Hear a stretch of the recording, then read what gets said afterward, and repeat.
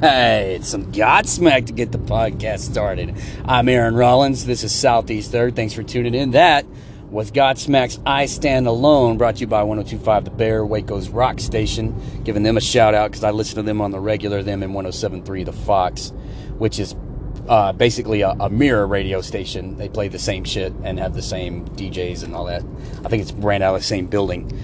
I remember when that album, or not that album, when their music was getting really big. I was in like 7th or 8th grade, maybe 9th grade. I know my brother was still in school, and he bought one of those albums.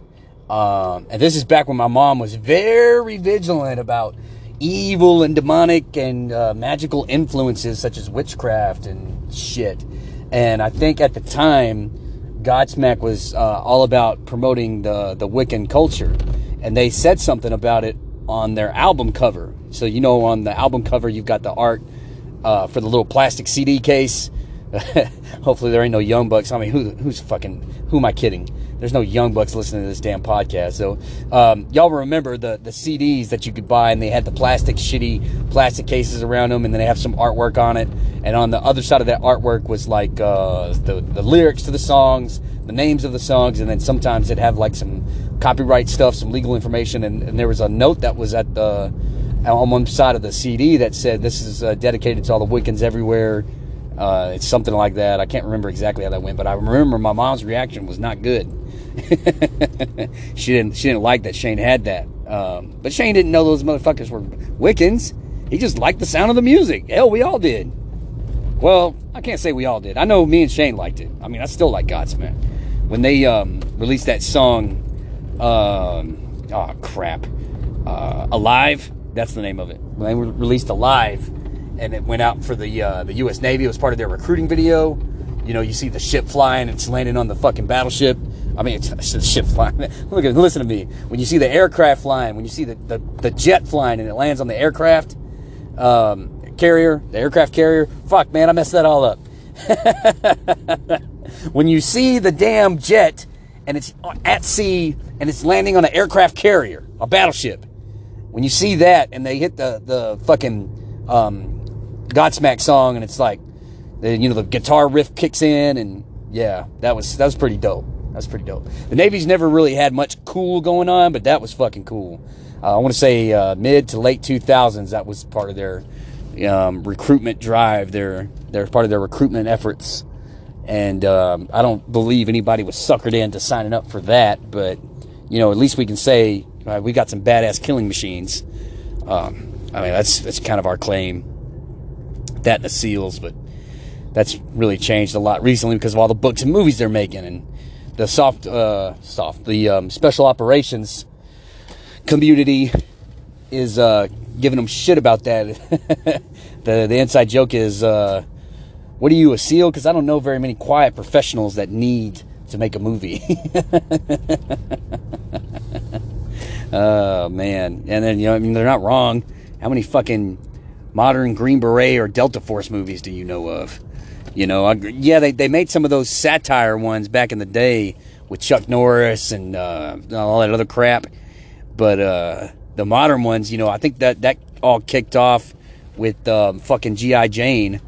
And granted, G.I. Jane was a great message about, overcoming adversity and building strong bonds through challenges, and then being, ready to do the job once you get called up. And, it was a really cool story. You had really cool characters in it, like Viggo Mortensen as the Master Chief, and then you've got the commanding officer who's like, "I resent brain farts in my office," as he's smoking a cigar. He's like, "Does the smell of my cigar offend you? Because if you want me to, I'll put it out right now." He's all pissed off because he has to, make that concession. And it's even at that time of American history, the pressure to make changes on our combat strategy. Can women be in the infantry? Can women be in combat units? Even at that time, and this is an older movie, so it's definitely like more than 15 years old for sure. At the time that movie came out, the pressure was being felt to make changes to the traditional military model. Nothing but men in combat units. Keep women out of harm's way, yada, yada, yada. And now, not only do you have women in the service, you've got transsexuals in the service. You know, back then, you couldn't be anything other than straight in the service, and I don't think they, started letting that whole thing slide until they hit up Don't Ask, Don't Tell, and I can't remember when that was first started, but they had the Don't Ask, Don't Tell, which meant that we can't ask you if you're gay, and you can't tell us or you get kicked out. And I remember that got repealed. I don't know. It was during my time in. So when that repeal hit for Don't Ask, Don't Tell, there were some guys that I knew that were kind of up in arms about it because they already knew that there were some homosexuals that they had served with, and now there's going to be even more. And I was like, man, you're just going to have to accept it. You know, I wasn't expecting it, but I knew I couldn't stop it. And so, my experience personally with that was when I came back from Iraq, and the guy that I was rooming with, he had a really close friend. He was closer to him than me, but I knew him. I knew the guy. I'd seen him around. He was part of my company. He lived in the same building as the rest of us. It's a barracks. It's kind of like a dorm, if you will. I don't remember what room he was in, but everybody had. The rumor was circling about this dude being gay. Like somebody had wrote a note and left it on his car one day that he sucked donkey dick, and it was just a little harassment. Nothing like openly, calling him faggot or anything, but they knew and they were giving him shit for it. Just at that time, the guys didn't want that around. They didn't want it in the unit. They didn't want it to be, the person watching their back is a gay guy. That was just their frame of mind. To me, man, I was just trying to survive. None of that stuff mattered to me. I just wanted to get through the deployment and come back home with all my fingers and toes, not, get blown up and have brain damage or not be able to walk or lose my testicles. I didn't want any of that shit to happen to me because I'm only 20 fucking years old, man. Complex, moral and ethical decisions like that. I'm not worried about that shit. I'm worried about not killing someone because they got hit by an IED blast, and I got to make sure they don't, their brain doesn't turn into mush. Whether you're gay or not doesn't have anything to do with me getting through the day. But for some of those guys, it did. And, that guy, well, I'll just use his first name so you don't put him on blast. Curtis was his first name. And, he just had a way about him that was not necessarily gave off the straight vibe. He kind of had a little bit of a walk, and his speech was kind of, I hate to say the word feminine, but he used certain tones that made it sound like it was a woman talking. But he had a deep-ish voice. So he passed as a man, and he had facial hair. He was one of those dudes that was like tall, thin, and had like really thick facial hair, a really pronounced Adam's apple, full head of hair, real strong manly features like a big nose, really large eyes. He looked like a dude. He looked like that motherfucker from Catfish, Nev. Oh, damn it, Neve. I can't remember his damn name. But if you've ever watched that show Catfish, where they bust people that are trying to pretend to be someone else during a romantic relationship, he kind of looked like him, but paler and maybe a little taller. And that's practically him, right? And that's Curtis. So he didn't come out and say it because obviously Don't Ask, Don't Tell. But once we came back from Iraq, and the guy that was in my room, Justin, once me and Justin had clicked and we bonded a little bit and he felt like he could trust me, he's like, hey, I need to know that you're okay with something. And I was like, yeah, sure. What is it? It's like, what if I told you I was gay? I said, it doesn't change what I think about you, man. You have my back over there. That doesn't bother me at all. And he says, okay, so I want to actually let you in on something, and I want him to tell you himself, because I'm not gay, but someone else is. And I was like, all right, yeah, sure, man. It's no big deal. I didn't overreact, and I didn't try to make a thing out of it. But I knew what was going to happen. He was going to bring Curtis in there, and Curtis was going to tell me. And Curtis told me he came out to me. And he, it wasn't like a big emotional moment. He just kind of smiled. It's like, hey, I'm gay. And, I think he felt good getting that off his chest. And he felt good that, he could tell that to me and me not have a problem with it. But I mean, at the time I was just like, all right, I understand that this is, under UCMJ illegal stuff, but I didn't give a fuck, dude. When I was over in Iraq, one of the guys hooked me up with weed, and it was a little shitty ass pipe that he had made. And I mean, I smoked it, but I didn't get high, because the pipe he made was shit. It burned my face. And, because it was made out of like foil paper or something. And it was made out of something that got hot when I fucking puffed on it. And so, I mean, they were hitting air dust cans, and, guys were shooting up steroids. We did all kinds of fucked up stuff when we were over there. So somebody being gay, I'm like, dude, you're just like the rest of us, except yours is sexual in nature, where ours is criminal. So, hell, that's not even the worst thing that guys did over there, right? We had guys there was a firefight outside one of our bases once, and the guys that were on post standing security watch. And what do I mean by that is, like, there's different little outposts around the little base we were in, and everybody's got a section that they've got to watch, and they challenge people that approach us and shoot down people they think are combatants, yada, yada, yada. And you can't leave. Once you get there, you can't leave until somebody comes to let you go. It's called relief. You can't leave until you get your relief. And when this firefight broke out, it initially started with a pistol getting shot off out in public.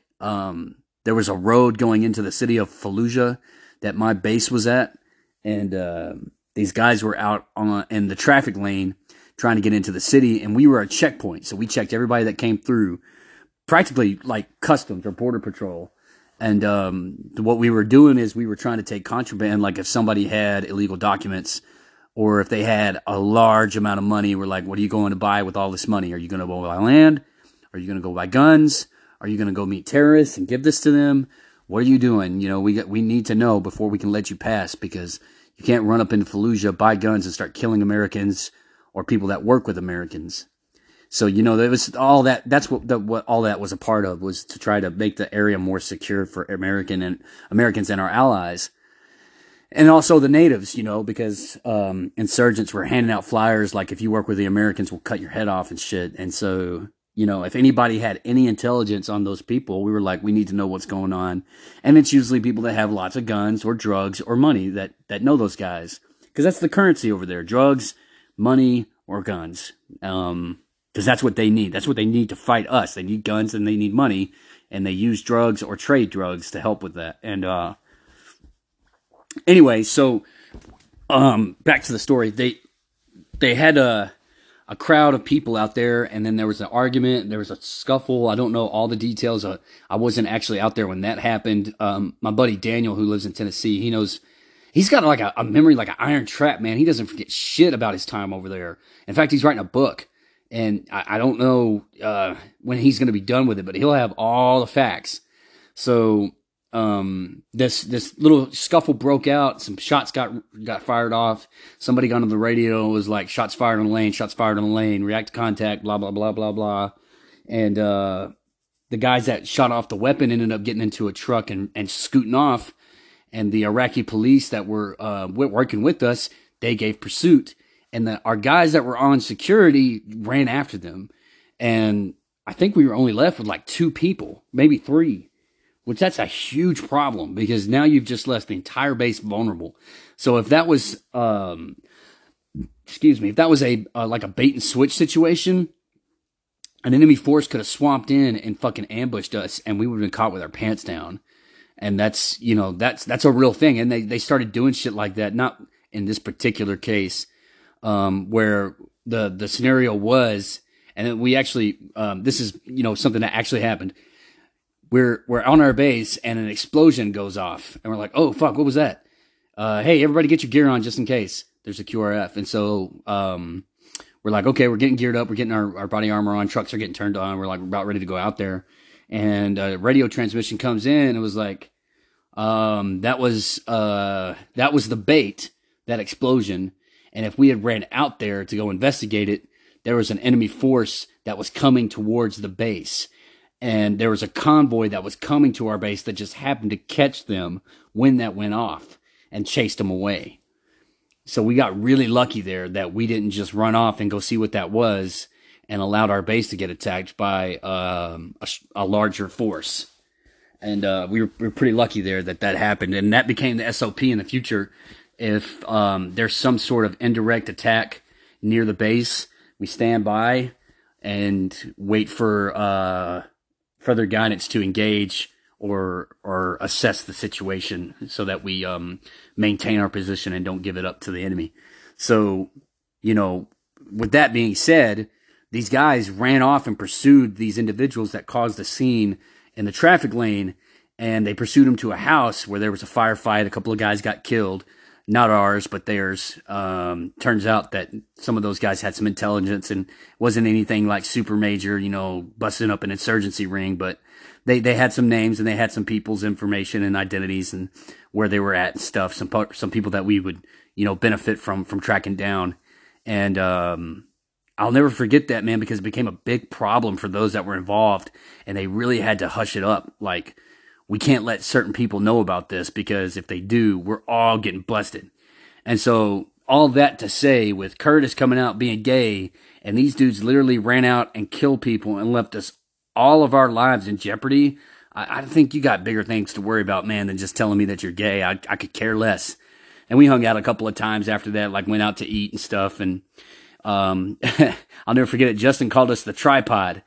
But I ended up going home to the reserves, and they ended up staying. Curtis ended up going somewhere else. I don't know where he went, but Justin went to Afghanistan, and that experience changed him. He wrote me a couple of letters, and when he came back, I never heard from him. In fact, I haven't heard from him in 10 years, so I don't know where he's at or what he's doing. I just hope he's okay. I remember seeing him on Facebook a couple of times. He was posting videos where he had been drinking, and it was all silly and fun, but I was like, oh, fuck, man, I can tell where this is going. This ain't good. So hopefully he's still in one piece. No way to find that out, though, because I've tried looking for him, and I can't fucking find him, so, oh, man. Apart from that, that's my little story time from my military career. I'm going to try to tell more of those, before I forget them all. There's so much that I can recall, like when I was in boot camp. Every once in a while when I'm at work, I'll have an opportunity to tell the stories. But what I'm learning about where I'm at and the job that I'm doing is I have to pick my opportunities. These people aren't really trying to get to know me, but if there's a conversation that's being had and I can contribute something, then I need to take advantage of that, or otherwise I'm just going to be sitting there by myself all the fucking time, and that's just going to drive me nuts. So at the end of my shift today, the people in the intensive care unit were trying to make a Facebook page for their organization, and they were struggling with the Facebook option, so I showed them how to upload an image and to format it to fit it correctly and make it look the way that they want to look. So I was able to contribute and have a conversation and talk to these people. One of them I actually used to work with. She went from the ED to the ICU, but yeah, that felt good to be in that social interaction. I've been getting closed off because I'm a clerk. These fucking nurses don't care what I got to say. But when it came to some computer expertise, and some of them don't know how to operate those things, or some of the software, like some of the Excel documents or Word documents, or if they're using Facebook or something like that, then I can jump in and be like, oh yeah, I've done that before. I know how to do it. So that felt nice. Anyway, it's a short one for you today. I got way too much to do. I screwed around and went and watched The Whale, and I gave a report on that. But at the time that I spent watching that movie, I should have been studying for my genetics quiz because I bombed that motherfucker. The good news about that is that one's okay because there's plenty of more coming that will make up for that bad grade. But I went in there and I took that quiz, and I'm looking at the answers. I'm like, man, I should know these because I just read this stuff the other day, but I didn't read it recently, so I'm having trouble hanging on to it. And I was like, man, just take it. I know I did terrible. Anyway, oh man. So that's all I got for you today. Thanks for tuning in. Aaron Rollins here on Southeast 3rd. I appreciate y'all listening. Drink water. Take care of yourselves. I know it's getting chilly out there, so get ready for that. Get ready for some inclement weather in South Texas. And if you're involved with the stock market in any way, shape, or form, just keep your eye on it. There's this guy that I get advice from who's like, yeah, it's about to be time to go into the fetal position. So, yeah, just keep your eye on your money, folks. It's not looking good. But I'm proud to be an American, goddammit. All right, thanks for tuning in, y'all. Take care of yourselves. I'm Aaron Rollins, and I am signing off.